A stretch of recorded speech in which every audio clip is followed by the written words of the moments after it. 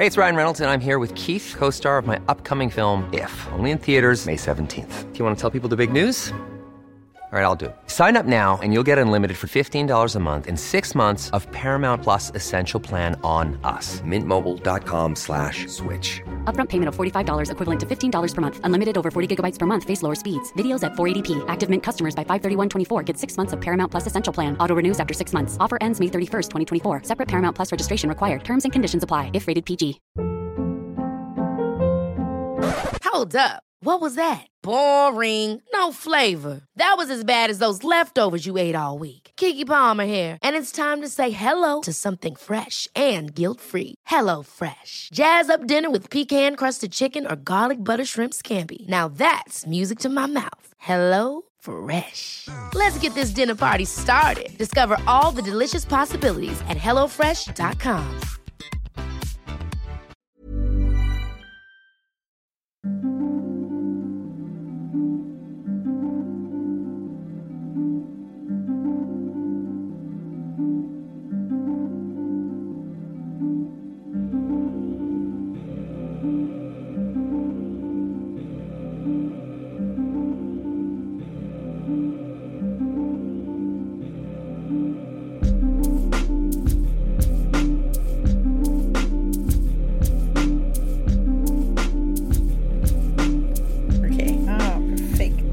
Sekunder är du? 5, 6. Okej, jag ligger 1 sekund före dig. Perfekt ju. Hej Rina. Hej Marianne C. Hur mår du då? Nej, jag ska. Alltså, jag mår bra. Hur mår du? Jo, men det är bra faktiskt. Hej alla lyssnare. Hej! Igen, välkomna till det divina surret. Ja, verkligen välkomna. Alltså, jag vill typ se er. Ja, eller hur? Kan man säga så? Ja, jag vill också. Jag vill se era faces, pretty faces. See your smiles. Man kanske borde göra en live podcast någon gång. Ja, det vore skitkul ju. Bjuda in våra lyssnare, det vore så jävla fett. Ja, vi får börja med sånt. Kanske det. Ja.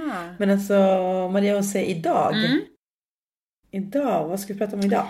Idag ska vi prata om gudinnor och kvinnokraft och matriarkat och sånt där. Fint. Patriarkat också.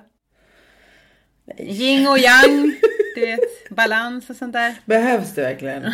Alltså for reals. Ja, svårt. Ja, svårt. Jag kände så här att det känns ju som att det surras väldigt mycket om så här gudinnor och vi använder oss mycket av ordet gudinnor fram och tillbaka.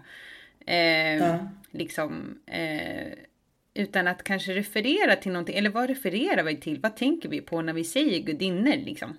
Det är inte som att vi i dagens samhälle dyrkar gudinnor eller har gudinnoreferenser, eller inte så här uppenbara i alla fall. Nej, du har rätt. Jag tror att antingen tänker man väl att en gudinna skulle vara en kvinnlig form av en gud. Eller så ska det vara en gudinna som att hon är patriarkatets perfekta exemplar. Typ. Just det, precis. Ganska polariserad syn på ordet. Jo, men precis. Och då... jag kände så här, men jag ska göra ett försök och så här researcha lite och försöka sätta mig in i det här. Hur det har sett ut historiskt sett och sådär. Det har ju du har ju också kollat upp lite, men du var lite mer inne på matriarkat. Du var civila samhällen. Ja, så jag snöar in på saker. Men alltså, kan inte du berätta hur din research gick? Jo, nej men okej. Och sen så men det självklara som kom upp då när jag började liksom söka på det så här, då var det ju liksom grekisk mytologi typ så här, i den hinduiska kulturen, hur man har haft gudinnor där och hur man har haft det i liksom överallt i världen, i olika kulturen, i olika liksom perioder av mänsklighetens historia, så har människan dyrkat gudinnor. Men när det kom till, för jag tänkte så här, okej, men vi börjar med grekiska mytologin. Och då först så var jag så här positiv och bara, men gud vad vackert så här. Ja, men Athena och liksom Cleo och alla de här coola gudinnorna. Men sen så bara, ju mer jag kollade in eller liksom tittade på dokumentärer och sådär, så började jag, men då hörde jag av mig till det och bara, alltså nej, jag vill störa mig på det här så jävla mycket nu, för att det är ändå så här, de är ändå skapade ur mannen. Eller så här, det är ändå en man som har skapat dem. Och med vissa... Den manliga blicken. Exakt. Med så här, vissa karaktärsdrag som var så här, där man sexualiserade gudinnan. Eller hon blev ett objekt. Eller hon liksom objektifierar mannen typ. Och blev så här, en fara för manligheten typ. Och hon förför mannen och... så här, är ett hot, hon skapas från ondo typ. Och att så här, hon är en negativ kraft. Men hon behövs typ för att så här, för att kunna återskapa liv och sådär. Så att typ som att, men till slut så var det nästan som att jag fick en känsla av att okej, hon behövs för att skapa liv. Och annars så hade man kunnat skita i det. Alltså, vad heter det här fina ordet som jag skulle... Misogynist. Ja, misogynistiska blicken liksom. Men du pratar alltså om antikens slutshaming. Ja, och förstår du? Till och med de gamla grekerna. Ja. Alltså antikens slutshaming, och det är liksom vår skrivna historia. Och du bara, ja men det är ju självklart, det är ju mannen som har skrivit den liksom. Och då bara, ja eller alltså så här, vi vet ju att alltså förmodligen så har man ju dyrkat i olika samhällen och förmodligen haft en bild av att kvinnan är liksom en positiv kraft, fast den har inte riktigt skrivits ner. Så den har ju vi gått miste om, och det var därför jag var så här, men det vore coolt att prata om gudinnor så här. Hur kommer det sig att man har liksom dyrkat dem förut och det gör vi inte idag så här? Vad är skillnaden? Och så bara, det är ingen skillnad, för att man dyrkade dem då, men i the slut-shaming way liksom. Ja, på någon slags, det måste alltid villkor liksom. Det måste alltid finnas någon villkor. Ja, och då kände jag så här, vad fan, alltså nu är det som att jag inte har lust att prata om det här. Men sen så men jag vet att under jägar- och samlarsamhället så dyrkar man ju såklart kvinnan eller gudinnan. Och då likställde man henne med naturen, bara rakt upp och ner så här. Vart någonstans i världen var det här någonstans? Det är, alltså, jag kom in på och läste liksom grejer som Maria Gimbutas har skrivit. Hon är en arkeolog som myntade begreppet på 70-talet. Så forskade hon kring goddesses och myntade begreppet Old Europe som är lika med så här, pre-Christianism. Jägar- och samlarsamhället. Och då så var liksom mytologin väldigt kvinnokoncentrerad. Och det går att se på så här arkeologiska studier. Hon var arkeolog. Så att där kunde man se att så här, det fanns en mer så här, purified bild av gudinnan. Och man likställde henne med naturen och för att hon så här, skapar liv. Hon bär världen typ. Hon är gravid med världen och hon föder den typ. Och det här utesluter inte mannen överhuvudtaget liksom, utan han har en annan roll bara så här. Men fokus är på henne. Och så. Och sen så typ gör hon bevisar så här, skillnaden från det paganistiska samhället till där det finns en clash och man övergår till en kristen tro. Och då i den kristna tron så använder man sig också av den här gudinnobilden. Den blir ju då The Virgin Mary. Jungfru Maria, och hon bär ju också liv. Bara att där så börjar man liksom man börjar så här trassla till det, och det ska ske utan penetration och så här. Där har vi ju också en avancerad slutshaming. Avsexualiserar henne totalt. Alltså från mytologin där kvinnan snärjer och liksom förför och är sensuell och liksom målas upp som någonting farligt, till att göra den här oskuldsfulla i kristendomen. Då är hon oskuldsfull Och det likställs med att vara en god kvinna är oskuldsfull. Hon njuter inte av sex. Hon behöver inte ens ha sex för att bli gravid. Alltså hon är liksom avsexualiserad helt. Och mystifieras. Ja, exakt. Och det höjs till, det blir någon slags ideal liksom. Men hur herregud vad man har experimenterat med kvinnan. Eller hur? Ja, verkligen. Och hon, Gimbutas, hon pratar ju om att under paganismen så levde man i en matistisk syn, alltså matriarkalisk syn. Och sen så övergick man till, alltså man går liksom från jägar- och samlarsamhälle till agrikulturellt samhälle, alltså när man börjar odla liksom. Och börjar skapa städer och sådär. Och då så blir det direkt patriarkaliskt samhälle. Så där finns det också en så här tydlig övergång. Och är det inte då också som jag har läst nu, jag har läst det från 2 olika källor. Att också med patriarkatet så föds också liksom regelrätta krig och vapen. Alltså så börjar vi använda vapen för annat än jakt för överlevnad. Alltså så här för att skaffa mat. Att man använder vapnen mot varandra. Det introduceras i samband med patriarkatet. Och det här är också att det föds någon slags fattigdom. Så här, några klasser är också kopplat till patriarkatet. Tidigare såg man efter i så här jägare och samhällen så såg man efter alla. Man såg efter barnen och de äldre. Alltså ingen blev left behind på något sätt. Man såg till att alla fick mat och sådär. Men sen så med patriarkatet så börjar folk kategoriseras på något sätt. Och sociala klasser uppstår och så. Det kanske har funnits i jägarsamhällen också. Men inte lika stora klyftor. Från vad jag förstår. Jo men precis. Alltså hon pratade också om det. Att i det här matriarkiska samhällena, alltså under paganismen så var samhällena alltså också per automatik så här, direkt, alltså de levde ju mycket närmare naturen. Så att de kunde ju se så här, cyklerna i naturen. Så det utvecklades till att se så här, kvinnans cykler, alltså menstruationer och sånt där, som en direkt koppling till att så här, hon tillhör ju naturen. Alltså det blev som att så här, det var mycket enklare att se hur hon bar liv. Eller liksom en koppling till, ja. Men sen så kunde man inte förklara hur det kom sig att det var så. Men det råkade vara det kvinnliga könet, eller man ska säga. Och sen så gick det till ett mer och mer patriarkaliskt samhälle liksom.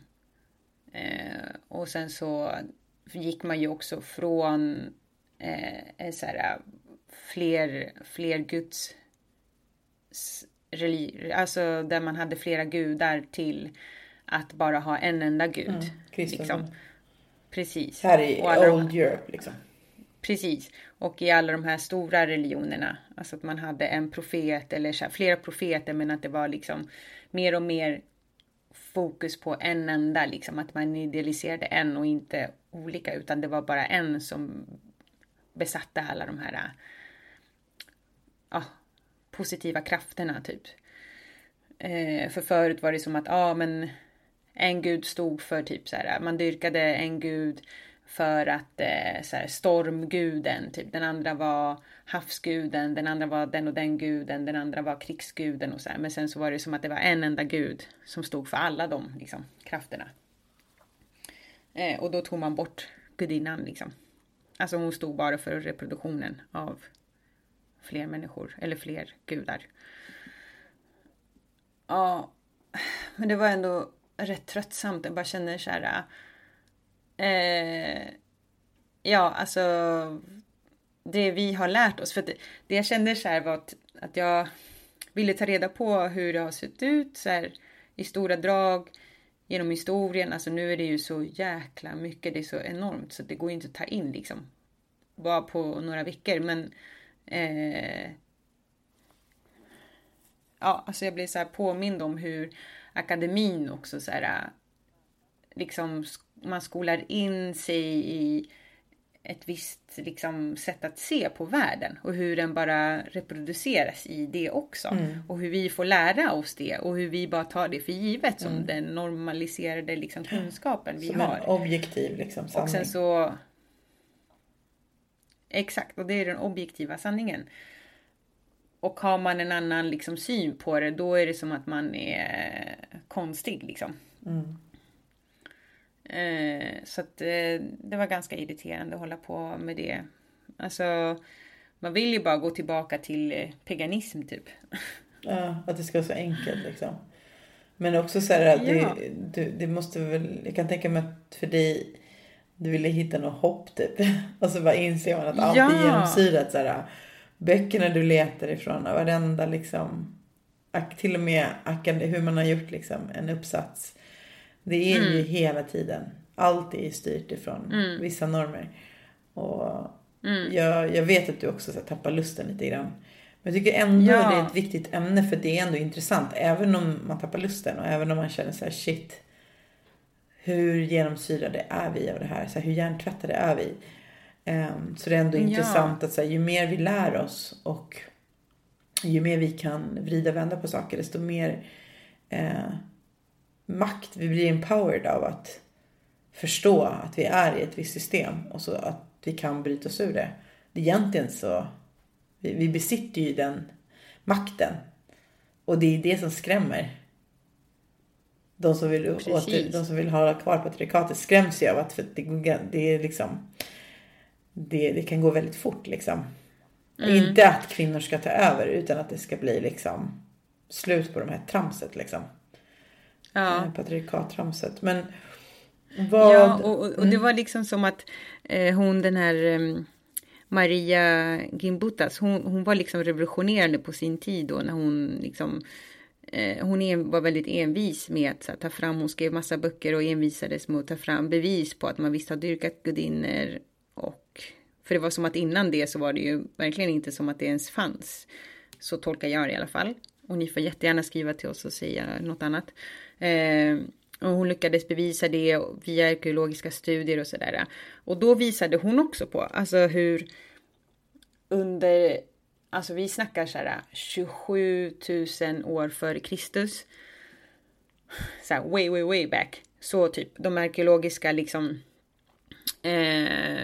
små skulpturerna visar på kvinnor eller vad man dyrkade och hur man grävde ner dem och sådär. De var ju så här jättefrodiga liksom såhär. Alltså kurviga och du vet såhär äldre kvinnor såhär. Alltså kvinnor som redan har fött barn eller man förstod det såhär hängbröst och liksom stora rumpor som hänger och de är liksom inte såhär. Och hur bilden av kvinnan från den tiden till idag blir bara så här smalare, spinkare, alltså mer orealistisk liksom. Ja. Och liksom nu är det ju som att vi knappt har någon kropp typ. Ja men Men alltså det går inte ens att säga det för att alla har ju olika kroppsform så det går ju inte att bunta in någon i någon kroppsform. Nej men det är bara det vi kan bestämma. Det är det enda vi kan komma överens om, det är att det inte finns någon kroppsform. Ja, precis. Men hon försökte liksom visa på ett mönster i så här, utvecklingen kring vilken typ av kvinna man ska dyrka typ. Som man såg som normen liksom. Och sådär. Så att ja. Men mänsklighetens historia då. Skriven så som vi får lära oss. Alltså ja, inte särskilt positivt liksom. Men det är ju ingen ursäkt för att man inte får lära sig det. Men det hade varit coolt att kunna lära sig det och så här, ifrågasätta det. Precis som att vi får lära oss att kritisera och ifrågasätta allt annat. Ja. Jag tänker att nästa generation och generationen efter, de kommer ha det annorlunda. Jag tror det. Jag tror absolut att de kommer få, alltså, jag tror de kommer vara smartare än oss liksom. Nu har vi pratat om gudinnor som är gudomliga liksom. Gudinnor som är mytologiska, som inte är mänskliga.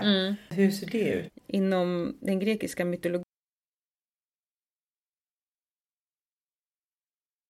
så var det som att gudarna parades med gudinnor liksom. Eller vad man ska säga, parades, det låter jättekonstigt. Men ja, de blev liksom, de födde nya gudar. Så här. Och då hade de ju så här mänskliga drag. Liksom. Man tillsatte de mänskliga drag så att människor kunde identifiera sig med de här gudarna. Bara att människor kan ju inte så här fela liksom. Men det kunde gudarna. De kunde göra hur mycket som helst. De hade ingenting att leva upp till. Alltså de kan ju inte fela typ. Men det kunde människor och så här. Men då så hade man de här gudarna och gudinnorna. Och de hade mänskliga drag. Så att så här, de var liksom halvgudar. Eller människor kunde uppfattas som gudomliga typ. När de var perfekta. Då kommer jag att tänka på så här. Okej, men nu idag då, när vi liksom lever i ett ateistiskt eller väldigt mycket ateistiskt samhälle. Vad dyrkar vi då? När vi inte har de här uppenbara liksom, mytologiska gudarna eller gudinnorna. Men det måste ju vara stora så här, medieprofiler och kändisar som vi så får mycket liksom syns och skildras ofta och mycket. Ja. Eller? Jo, precis. Jag tänkte också på presidenter, politiker, talangfulla musiker, skådespelerskor, så här framgångsrika människor liksom. På olika sätt. Men då är det också som att de har så superkrafter ungefär som gudarna och gudinnorna har haft liksom, i de mytologiska sagorna. Så framställer vi också de här människorna inom medierna. Och det är väl det som de tycker är jobbigt och svårt att leva upp till. De här omöjliga liksom, kraven på att vara på ett visst sätt och liksom, kunna hantera den här uppmärksamheten. Men vilka ser du som liksom, potentiella gudinnor för oss i mänsklig form? Nej, men jag kom ju direkt att tänka på Rihanna och Beyoncé. Ja, men det var väl Rihanna framförallt liksom. Och så här, Madonna typ. Madonna, precis. Men också typ så här Michelle Obama känns ju också. Exakt. Väldigt liksom beundrad. Men sen också så här kvinnor som har varit väldigt erkända eller har haft så här framgångsrika positioner som typ så här Hillary Clinton eller Mona Sahlin eller så här Anna Lindh liksom att man har så här shameat typ Hillary Clinton, man har shameat Mona Sahlin och så här. Alltså, det har ju varit mycket enklare att ta ner dem från tronen än andra män som har suttit på maktpositioner liksom. Men alltså hela systemet är ju uppsatt för det. Du kan ju inte, du måste ju riva ner en kvinna som är på väg till toppen liksom. Och män håller ju varandra om ryggen hela tiden, så det är ju ingen noll. Men vilka tänkte du på? Jag tänker på samma personer om man tänker en traditionell mediebild, alltså så här, traditionella medier. Men vi har ju också enorma plattformar med sociala medier där liksom alla kan bli en profil. Precis. I princip, så länge du har folk som följer dig och så kan vem som helst bli en profil. Och där finns det ju massor, det beror ju på vad dina preferenser är och vad du har för nisch och vad du gillar, så kan du hitta de här influencers som kommer liksom passa dig. På, liksom geografiskt, vad vet jag, etniskt, åldersmässigt, whatever, så kan du hitta dina influencers och de blir också någon slags alltså gudinnor, det beror på vad vi kallar gudinnor, men om vi pratar om gudinnor som är pussy power och liksom kvinnomakt och att vara en badass liksom, kvinna som bara gör det hon vill, som bara kör liksom. Då tycker jag att sociala medier är ju perfekt liksom. Alltså förutom de obvious liksom. Beyoncé och Rihanna och Michelle Obama är de som jag tänker på. De är de, men det är ju våra referenser också. Alltså alla har väl sina egna liksom idoler, eller de här idolerna blir ju gudinnor liksom.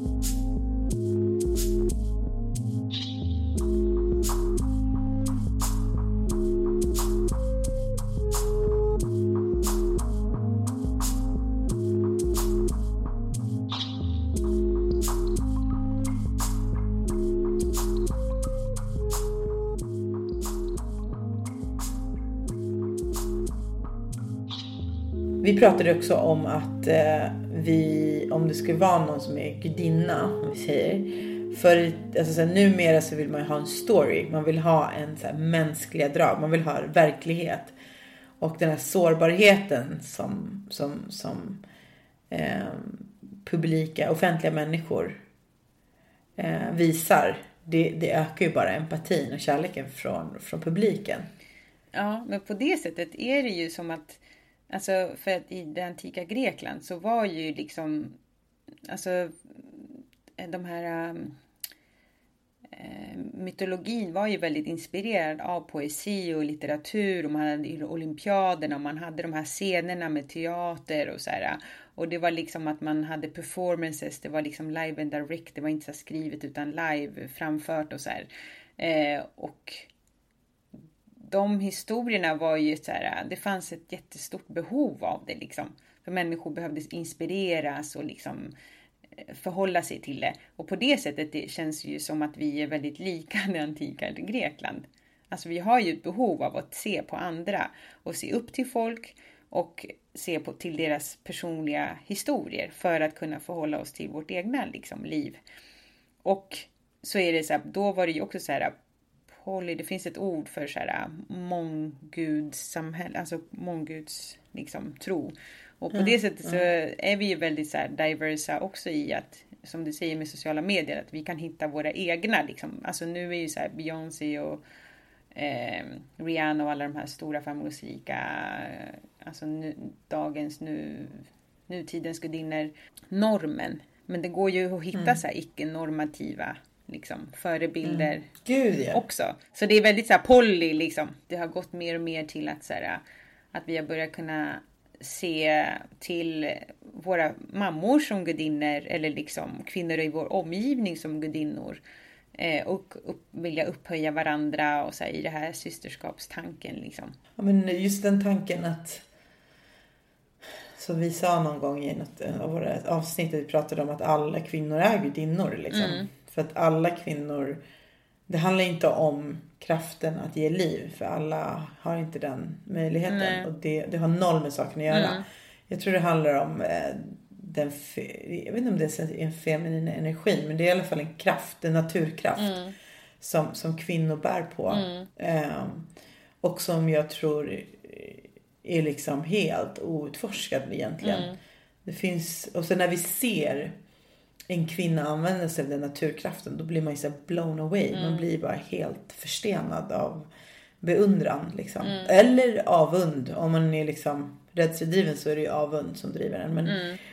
Men jag kan bli så här, alltså det är typ det coolaste jag vet. Det är en kvinna som är helt så här, som känns, även om hon inte är så här 100% frigjord 100% av tiden, med de här glimtarna av total frihet som kvinna är ju magiska, och då kan hon göra precis vad som helst.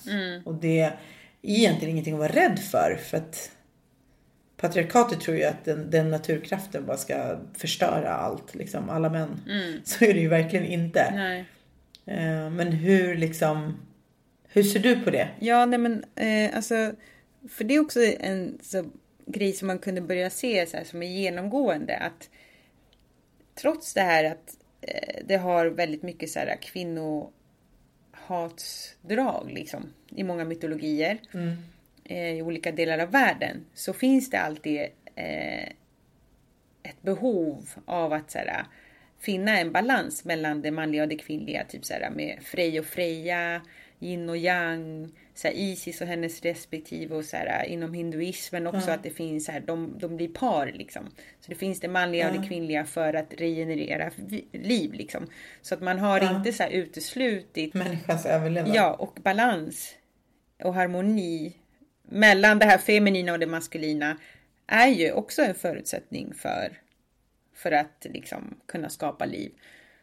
Det är bara så här hur man har skildrat, hur man framställer kvinnan som har varit liksom problem. Alltså bara, men det är det som är problemet.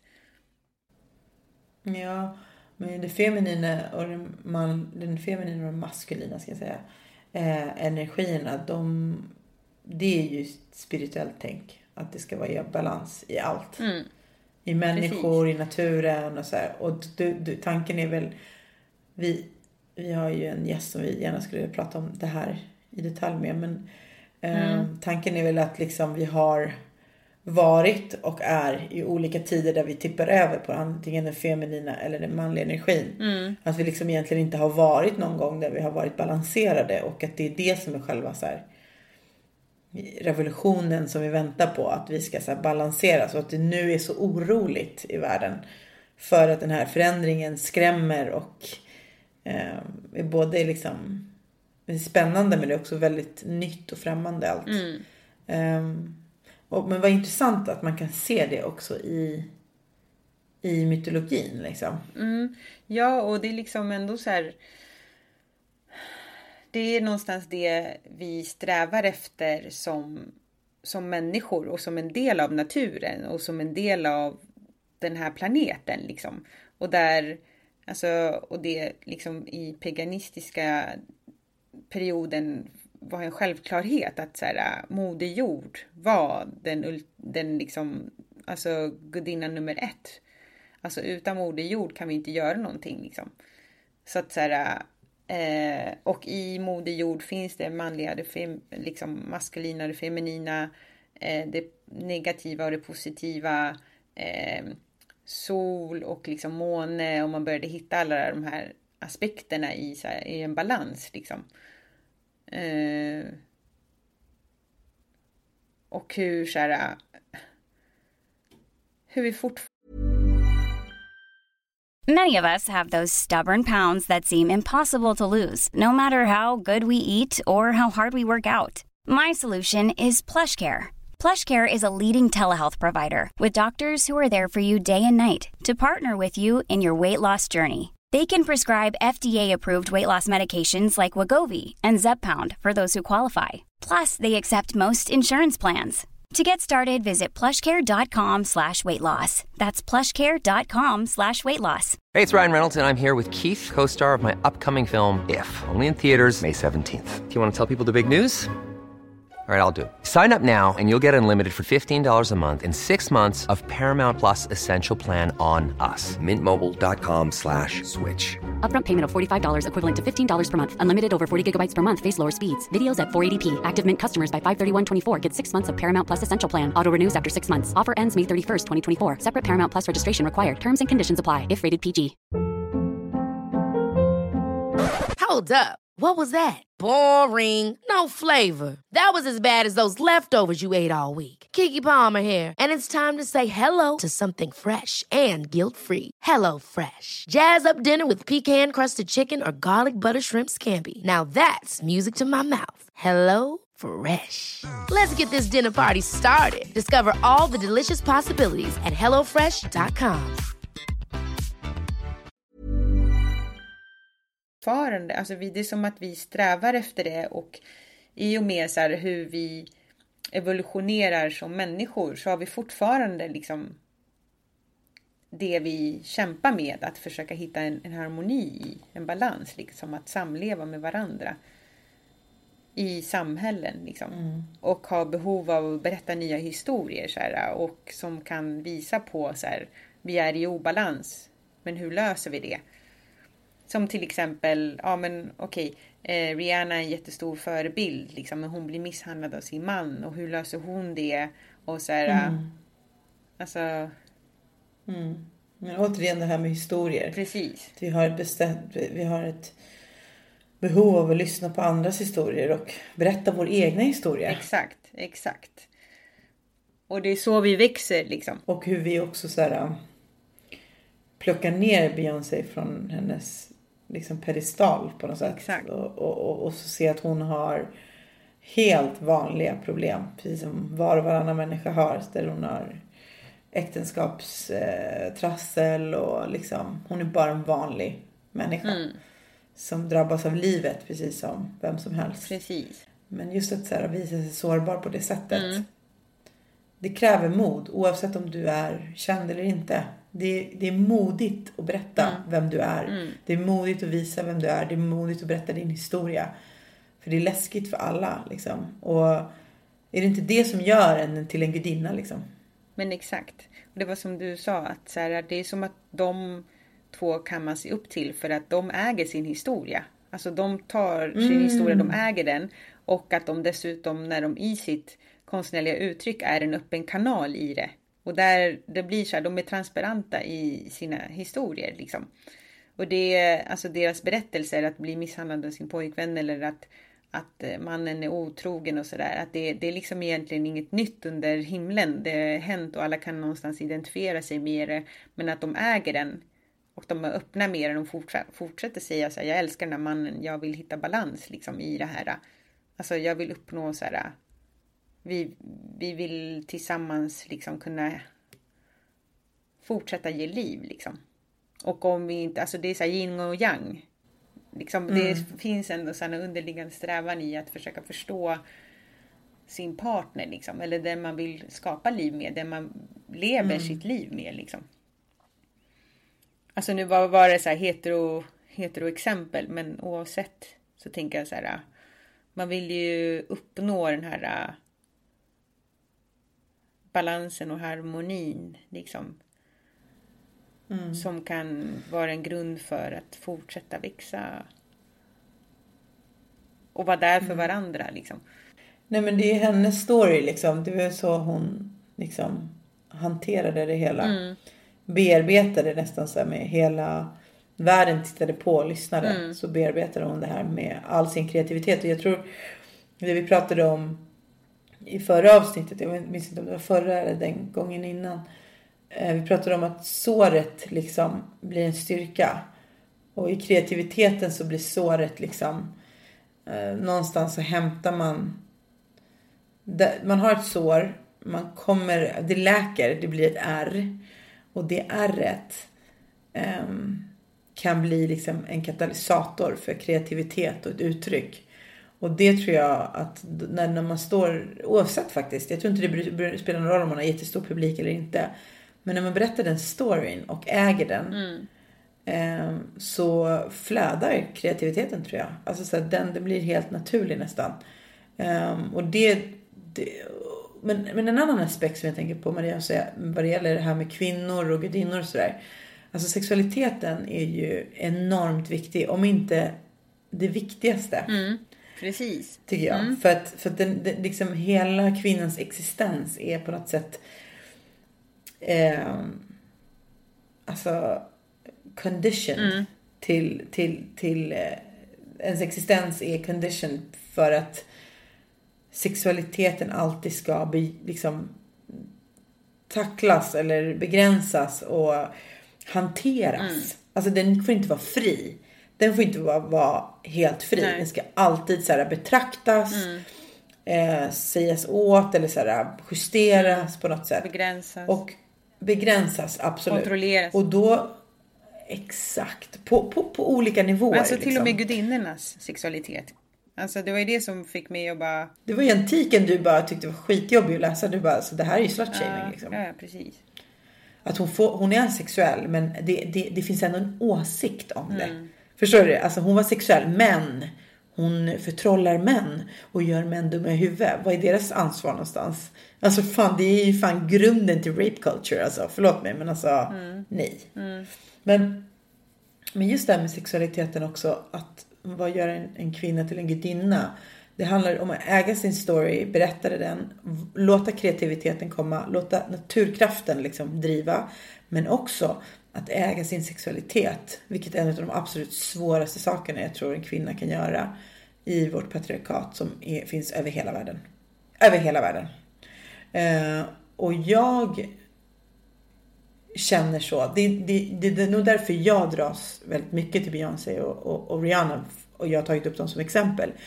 För mig är det två kvinnor som äger sin sexualitet till 100%. Det är deras. Även om och det är därför jag också säger, jag kan bli, när det finns ju lite så här uppdelning inom feminismen också, vad man tycker liksom att så här, om man ska sexualisera någon eller inte och så vidare. Jag är ju av den absolut bestämda uppfattningen att det är en kvinna som äger sin sexualitet. Hon sexualiserar sig själv om hon vill eller inte. Det är ingen annan som ska göra det. Det är inte den manliga blicken som ska göra det. Det är hon som ska stå den. Och när man ser en kvinna äga sin sexualitet, och det handlar inte om att hon ska sex på scen. Men det handlar om att hon äger sin sin sexuella drift på något sätt. Eller hennes uttryck eller whatever det nu må vara. Det kan vara ett antiuttryck också. Men vad det än är som kommer från den här drivkraften. Att det är hon som äger det på hennes villkor. Hon får utforska den som hon vill. Utan dömande. När jag ser en kvinna göra det. Alltså, då ryser jag. Jag såg Rihanna på scen här i Stockholm innan sommaren. Alltså vi trodde vi skulle stå och dansa. Alltså jag såg helt förstenade. Jag var helt mesmerized över hur det var hon som bestämde. Ingen bestämde över henne. Och det var så här, alltså det är så att tårarna bara rinner. Men total kontroll liksom. Total kontroll själv. Och det är bara alltså så mycket, så fantastisk liksom förebild. Jag vill liksom att unga tjejer ska ha en sån förebild. Och hon har blivit slagen av sin pojkvän. Och hon har varit med om livet. Men det gör inte hennes liksom möjlighet till att äga sin sexualitet mindre. Det gör den större. Men vi behöver se de här människorna. Vi behöver se de kvinnorna. Och vi behöver fan vara de kvinnorna själva. För att vara den kvinnan som vi önskade att vi hade i våra liv när vi var små. Alltså så här, det är det handlar om för mig. Och därför så tänker jag att gudinnor visst kan finnas i mänsklig form. Absolut, absolut. Ja. Alltså jag tycker man kan dra paralleller till hur vi lyfter upp eller lyfter fram förebilder och sådär. Och om de är normativa eller inte är helt upp till oss. Det är vi som ska bestämma det. Och det är vi som också bestämmer vilka vi vill bli inspirerade av. Precis som att vi kan välja vilken religion eller icke-religion vi vill ha liksom. Men nu har vi ju ändå i alla fall i den här delen av världen den friheten att kunna liksom bestämma vad som är det som är i vår frekvens eller det som surrar med oss liksom. Som vi känner det så här, det här är okej. Och nej, men jag håller med dig helt klart om att så här, det som gör en gudinna till gudinna är att hon äger sin story, hon äger sin sexualitet, hon äger sina liksom åsikter, sina värderingar. Hon ditchar den manliga blicken. Hon är så här typ picka fuck you till alla. Eller inte ens picka fuck you. Och det är lite så här med typ... Ja, till den blicken ja. Ja, precis. Stor fuck you. Ja. Och bara så här, hata hur mycket ni vill. Säg hur mycket ni vill. Det bara rinner av mig. Jag tar inte emot mig. För det här är ingenting som tillhör mig. Det där tillhör dig. Det säger mer om dig än vad det säger om mig liksom. Ja, men det som gör mig så jävla förbannad. Det är att om män, människor som identifierar sig som män, personer, om de inte skulle vara hjärntvättade av patriarkatet, då skulle de tända på att en kvinna äger sin sexualitet istället för att vara skräckslagna för dem. Det är det som att så här, vi är alla i psykos. Så här, om vi gemensamt kliver ur psykosen, då är vi alla vinnare. Det är så här, det finns inget så här, folk verkar tro att om vi kliver av den här sjuka karusellen där alla bara mår illamående, spyr hela dagarna, så tror folk att vi typ så här, vi ska dö, eller att så här, ena könet eller den som man identifierar sig med ska vinna över andra. De fattar inte att ditt fängelse för alla, och om vi kliver av gemensamt och hittar de här vägarna och connectar till varandra, så hittar vi sätt till att attraheras av varandra. Det kommer inte vara så här att alla går runt och är könslösa. För jag tror inte på det i alla fall. Men det måste finnas fler än 2 kön. Och det måste få finnas en frihet att så här, välja ditt genus och välja din sexualitet. Det kan vara flytande. Det behöver inte definieras. Och att allt det där, så att det finns någon acceptans liksom. Och det är det jag inte fattar varför man ska vara så himla rädd för. Och jag vet att killar som har liksom feministisk grundsätt och se på livet, de tänder ju på tjejer om de är heterosexuella. De tänder ju på den energin och den kraften, vilket bara bevisar min poäng basically. Ja, absolut. Men tyvärr så tror jag också, alltså nu låter det kanske, jag vet inte, men tyvärr så tror jag att det är många också som blir rädda för det. Alltså rädda för att bli kära och förälskade i det. Och bli mesmerized, liksom taken away, blown away. Förförda, ja. Och förlora kontrollen. Ja. Ja, men det tror jag är rädd. Och jag tror kvinnor själva är rädda för den kraften också. Alltså för vi har aldrig utforskat den riktigt. Vad händer om vi låter den naturkraften bara liksom... Det är något okänt för oss. Både för de som identifierar sig som män och kvinnor. För vi har aldrig... Vi känner inte till den tiden. Om det var 27 000 år sedan. Alltså, hello. Vi har liksom ingen minne av det. Nej, och i ganska modern tid, eller vad man ska säga, i samtida historien så har det ju funnits matriarkat också, liksom i olika delar av världen. Och där har det ju varit liksom att man inte utesluter män, alltså man trycker inte ner män och så här. Alltså det har funnits positiva och negativa matriarkat såklart. Men att i harmoniska matriarkat så har man inte förtryckt eller liksom undanskuffat mannen och sådär. Och där har man mer varit inkluderande liksom. Olika generationer och de svaga har liksom, man har sett efter de svaga och så här.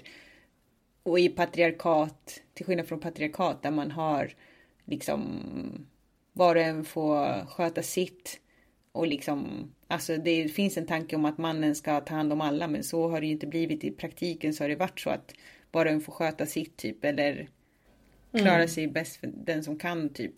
Och där svaga och barn och så här har blivit utsatta liksom. Ja, för den här manliga självbilden är ju också helt förgörande för män. Men det här är ju så himla intressant att prata om, tycker jag, Maria. Hur skulle du vilja att vi hade gudinnor liksom i vår samtid? Ja, men jag är nog inne på det spåret av att så här, var och en får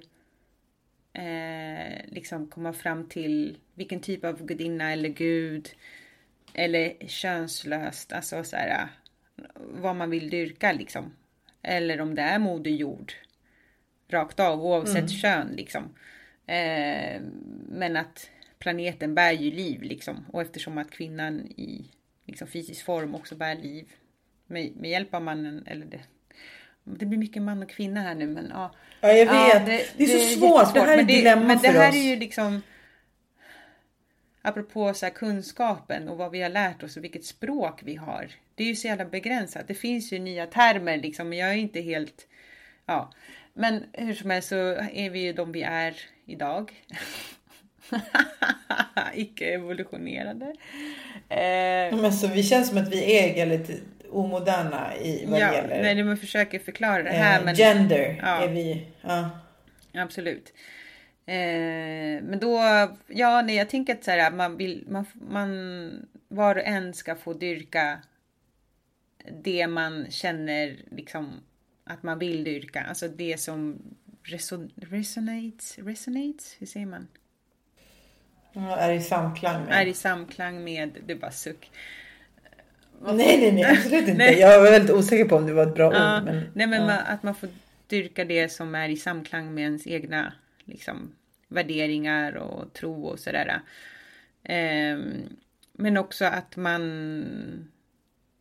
man går mer och mer till att så här, titta inåt och hitta gudinnan i sig själv. Eller guden i sig själv. Eller det känslösa liksom, i sig själv som är den man vill bli liksom. Ja, men vi är ju ett mini-universum. Alla har ett mini-universum. Man skulle kunna säga att vi alla projicerar liksom gudinnor och gudar och kärleken och livet och kraften och allt. Exakt. För att vi har det i oss. Vi skapar det därifrån och det vi lever ut. Så det finns ingen begränsning i att det är inte ens en överdrift att vilja aima för det. Men den idén är jävligt empowering. Att tänka att man är ändlös. Liksom. Att man tänker att man kan expandera.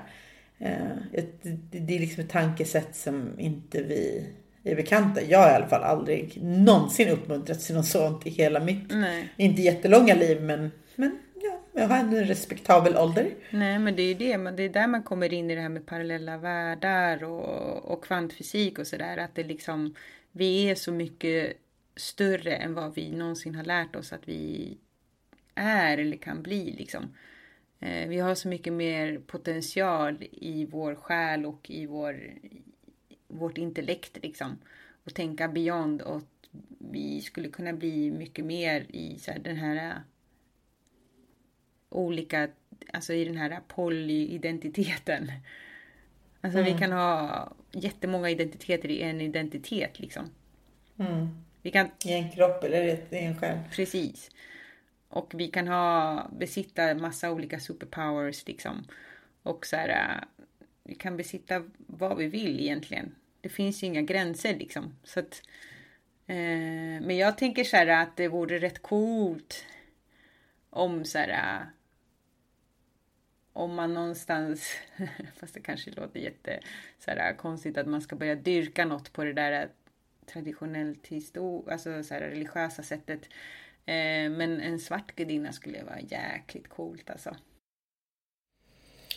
Ja, jag är ju av den tron.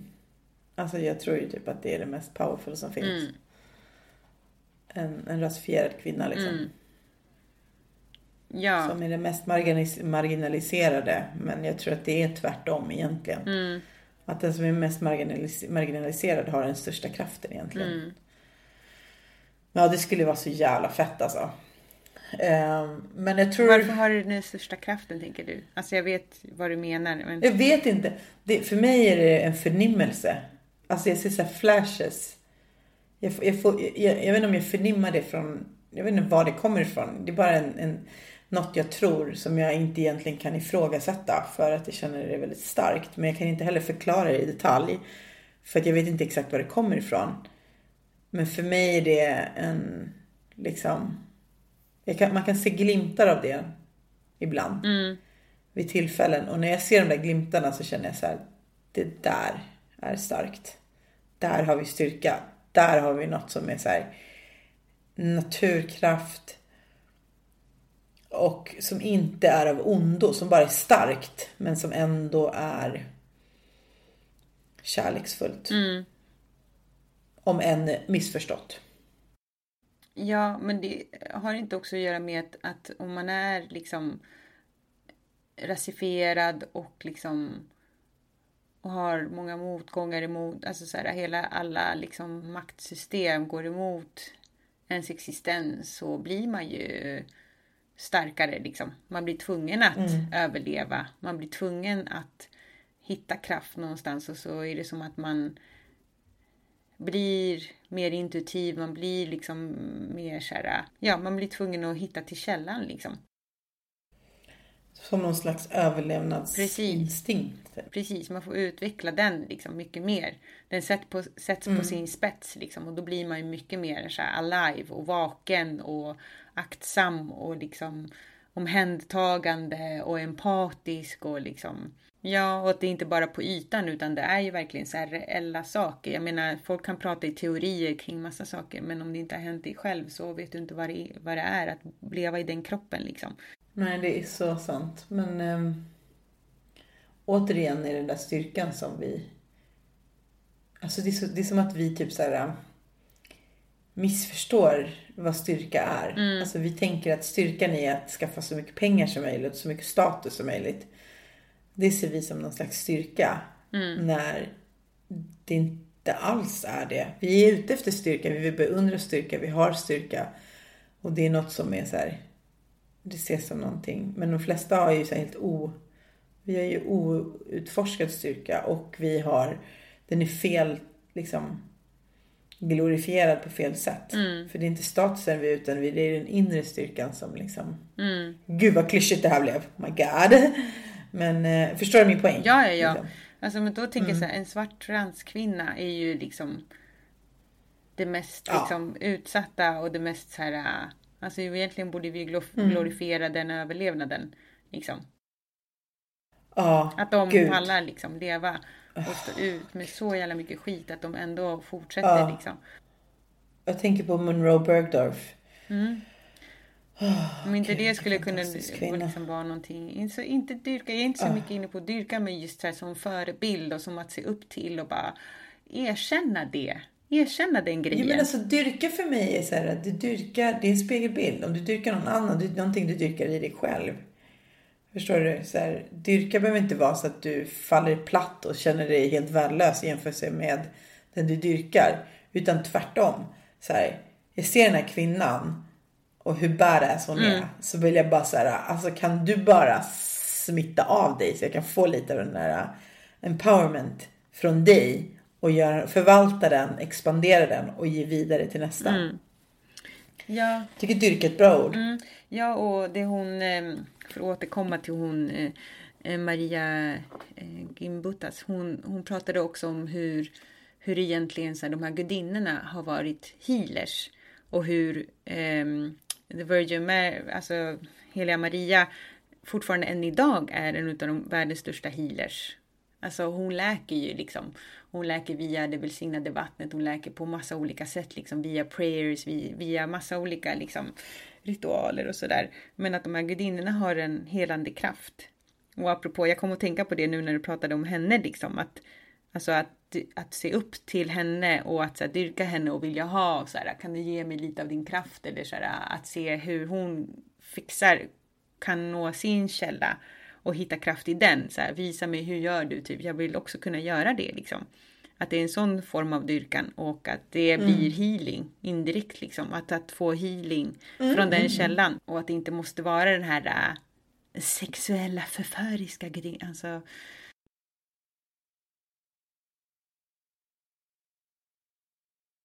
Jo, men alltså att det skulle vara den enda och att den är ur den manliga blicken. Det går bort helt. Det är hej då. Precis. Tack och hej. Liksom. Precis. Den får komma eller inte komma inifrån. Punkt. Ingen har något annat med det att göra överhuvudtaget. Men nu kommer det in på någonting intressant här. För det är väl det historiskt sett. Nu är vi inga, alltså by any means så är vi inte några experter. Vi har liksom diskuterat, inte. Vi har gjort research, vi pratar med varandra, det här är en dialog. Alltså återkom gärna om vi har någon faktafel eller om det känns fel. Alltså, det är svårt med såna här ämnen där man måste göra mycket research, där vi inte bara kan prata från hjärtat som vi har gjort nästan i alla våra tidigare avsnitt, där vi liksom bara är filosofiska och liksom pratar i ren intuition liksom, och kanaliserande. Men jag tänker på det här med hur också kvinnan, inte nog med att så här, gudinnor har skammats oändligt, så har även healers och häxor och alla typer av kvinnor som har alltså som egentligen har förvaltat sin naturkraft har då liksom skammats på grund av det och påstått att det liksom tillskrivits massa negativa liksom titlar och hur man har velat, alltså man brände häxor på bål. Så farliga var de. Och jag liksom ur vårt perspektiv, speciellt du och jag Maria, vi pratar om det mycket om hur vi bara sett att det här handlar egentligen bara om kvinnor som har varit sig själva till 100% och liksom använt sig av sin naturkraft och använt sig av sin feminina intuition och kanaliserat liksom. Och det har varit så pass hotande att man har velat eliminera det. Och det är också så intressant hur, för att då måste ju patriarkatet ha sett vilken potential hon har. För att det är bara det som är hotande vill man ta bort. Annars är det ingen idé att liksom, varför ska man bränna någon på bål som inte är hotande liksom? Men exakt.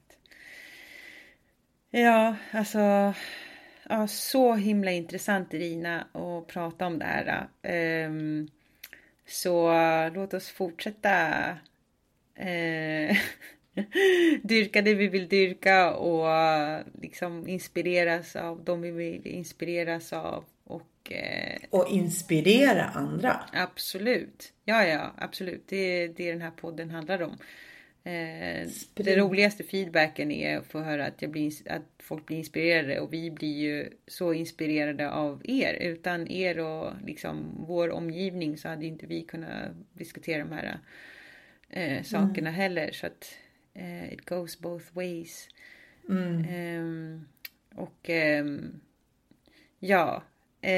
Irina, vad ska nästa avsnitt handla om? Nästa avsnitt så ska vi prata om den manliga självbilden. Vi har bjudit in 1 eller 2 gäster.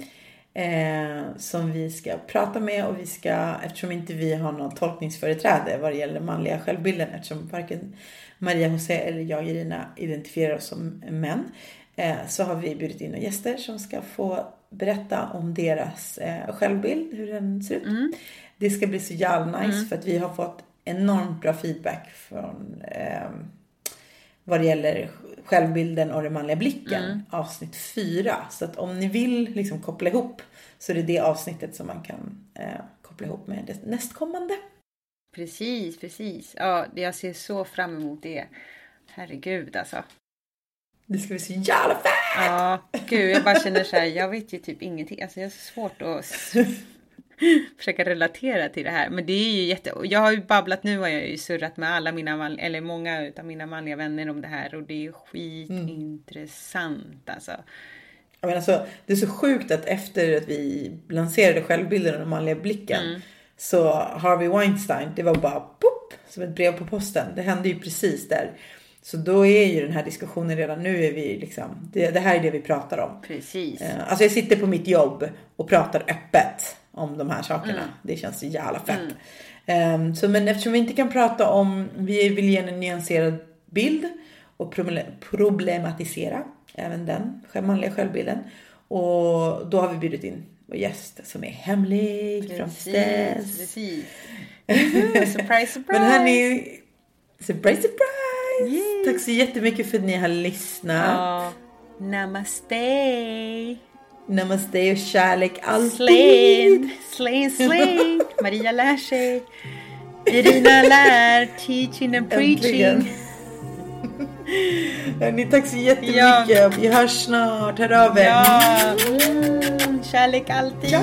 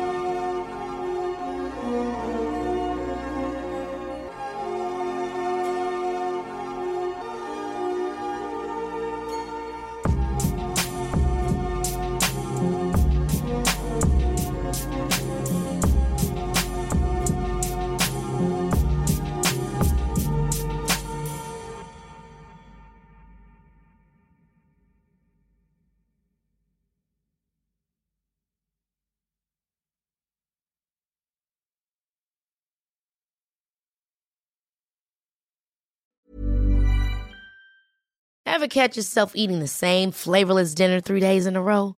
Dreaming of something better? Well, HelloFresh is your guilt-free dream come true, baby. It's me, Keke Palmer. Let's wake up those taste buds with hot, juicy pecan-crusted chicken or garlic butter shrimp scampi.